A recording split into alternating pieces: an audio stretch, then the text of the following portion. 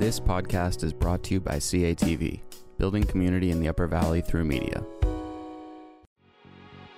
Welcome to the Intersections podcast with your host, Michelle. This podcast is intended to promote different voices from the Upper Valley, sharing their experience of community and providing a forum for each participant to be heard without comment or judgment. Our guest today will remain anonymous, and we invite you, listener, to simply listen.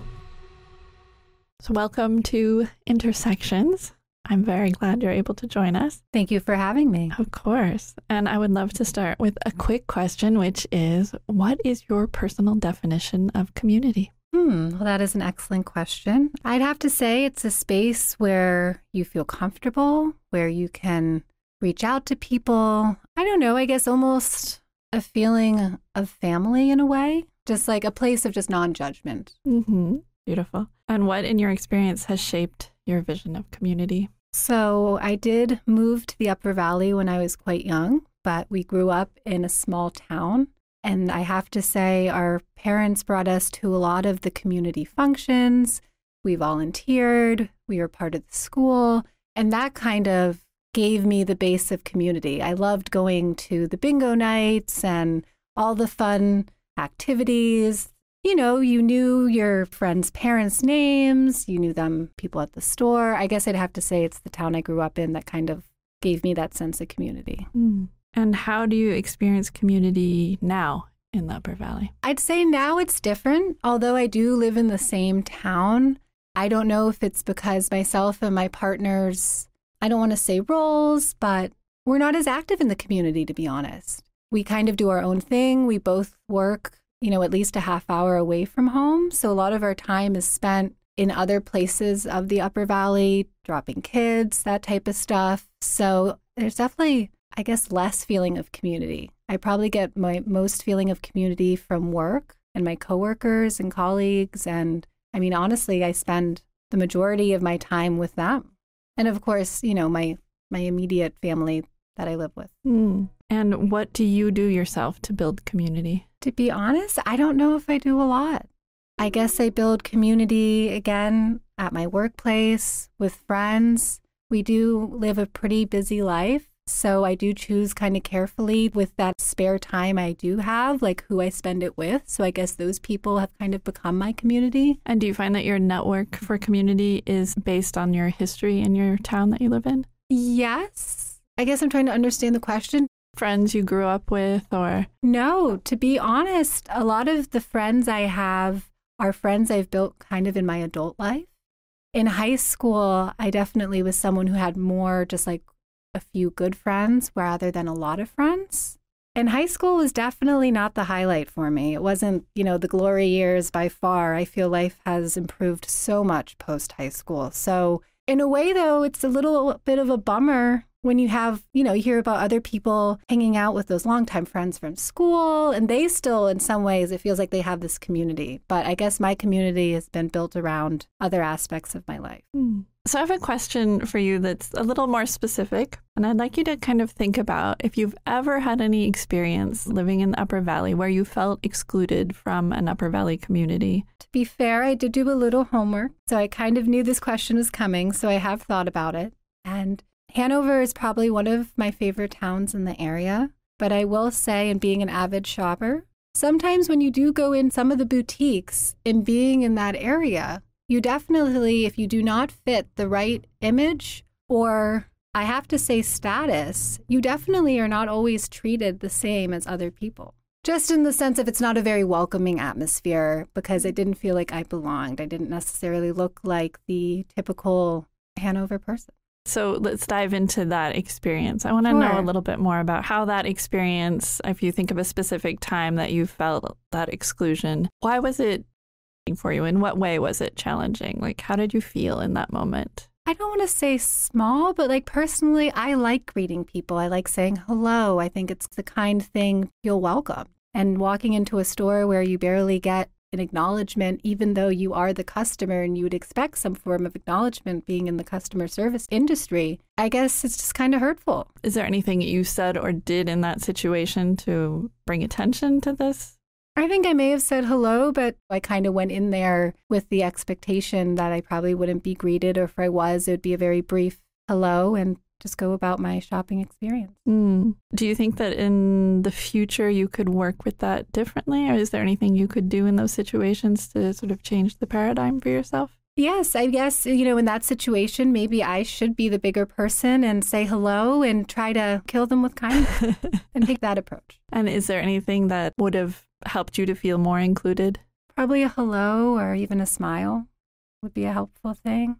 But to be fair, I don't want to say can be one to judge, but maybe I haven't thought about what's going on in their day. Maybe if I was to reach out or just to say hello, it would prompt them to also, do so in kind rather than expecting them to do it. And now we're going to flip it just a little bit. I want you to think about a time when you've experienced a sense of real inclusion, where you've really felt recognized as a valued member of an Upper Valley community. I will say at my current job and at my previous job, I have felt a level of inclusion and kind of part of that culture or that group. And can you tell me more about a specific experience? Is it something about being someone new in a group, or is this an ongoing sensation? I think it's just being a place where I've been allowed to grow and let my own growth and showing my care for what I'm doing that has led that level of appreciation, which in turn made me appreciate that experience or that job or that group. It sounds like it has a lot to do with recognition to a certain degree. Yes, I think for me, recognition is important. Can you tell me a little bit about how that feels when you're, oh yes, I'm included in this moment? Feeling included, it just makes me want to do better and to include other people and just have it be more welcoming, I guess. Is there anything you would like to see more of in the Upper Valley in general to encourage greater inclusion? What could we do more of? Well, I guess that's hard just because we've gone through the 2 years of COVID, but I'd say we're kind of on a good start, though. I know White River has so many awesome kind of events and new, not necessarily groups, but they always have events happening. And I think, honestly, there is community in the Upper Valley, but I think it's also how much do you participate? To be fair, although there's these awesome events here, because of time and everything, I haven't gone to them. So I can't, on a level, it's kind of what you put in as well. I think we can just all be a little bit more aware and inclusive when we can. And what do you think that looks like in practice? Smiling, at that person who's walking by you. You might not know them, but a smile honestly can make, for me personally, someone saying hello or just being kind, even at a store, it really just makes you want to then give it back. It's the simple courtesies, like using your blinker to indicate that you are taking that left. So yes, you can then take that right. I promised myself I would say that blinker usage in the Upper Valley has almost become a thing of the past, in my opinion, and I think it should come back. And what do you think that's about? I don't want to be cynical, but I think in a way, and I fall victim to this as well, we're all a little self-centered. And I think we're all very busy and thinking about what we have to do and where we have to go. And why do you really need to use the blinker, right? But for me, I do it because I see it as a courtesy to the other person to just, we're sharing the road. It's our community, like being respectful of each other. Is there anything else you want to share about your vision of community? But just going back to what I was saying at the beginning, yes, it was my family, but I also think it was the participation in those community events that kind of gave that strong sense of community. Even though we weren't very religious, we would go to church almost for, I don't want to say the social aspect, but that also was a sense of community. Just little things, hanging out at the bake sales. And to be honest, those memories, even though sometimes my memory is not the best, those have always stuck with me. Your current style, there's just not really space for those types of events? I guess it just feels like we're always really busy and just scheduled so packed full. My boyfriend's children go to school in a different town, about 30 minutes from where we live. We work 30 minutes away. So by the time you get home, you really just kind of want to relax. And a lot of our kind of extra activities are away from the town. So we just haven't really been a part of that community as much. And is that something that you miss today? I think a little bit. I do miss feeling a part of the community, but I truly feel like it's how much you give. And I recognize that we're not volunteering or at the town bake sale. Like, you can't be that upset that you're not as part of the community. If you were to say tomorrow you're going to go ahead and join some of these events, would you expect that it would feel comfortable and welcoming? I don't want to say probably not at first, but I think it takes time for people to warm up. To be honest, the Upper Valley at times can be a cliquey environment, and it can take a little bit to kind of push through.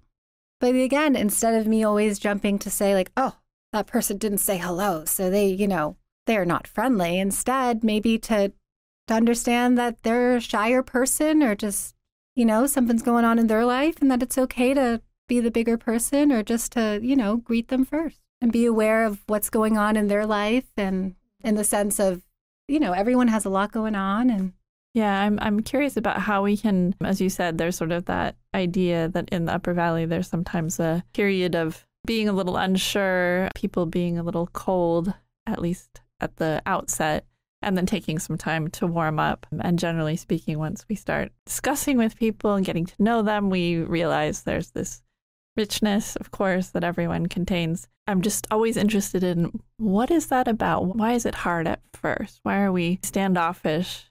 What are we afraid of? I mean, what really first pops into mind is rejection, that feeling of just not being accepted or included. But I guess on the same level, the other person might feel the same, just trying to extend that olive branch and see what happens.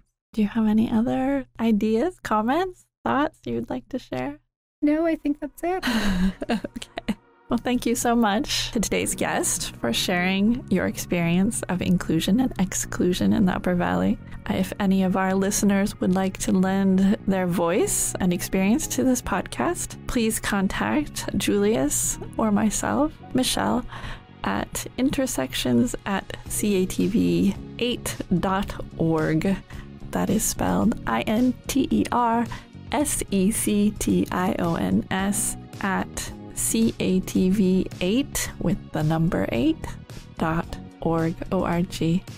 Thanks everyone for listening. Thank you for listening to CATV Podcasts. If you found this episode interesting and would like to find more Upper Valley content at CATV, please visit our website at catv8.org. That is CATV, the number 8.org. You can find all of our podcasts under the Listen section on our homepage.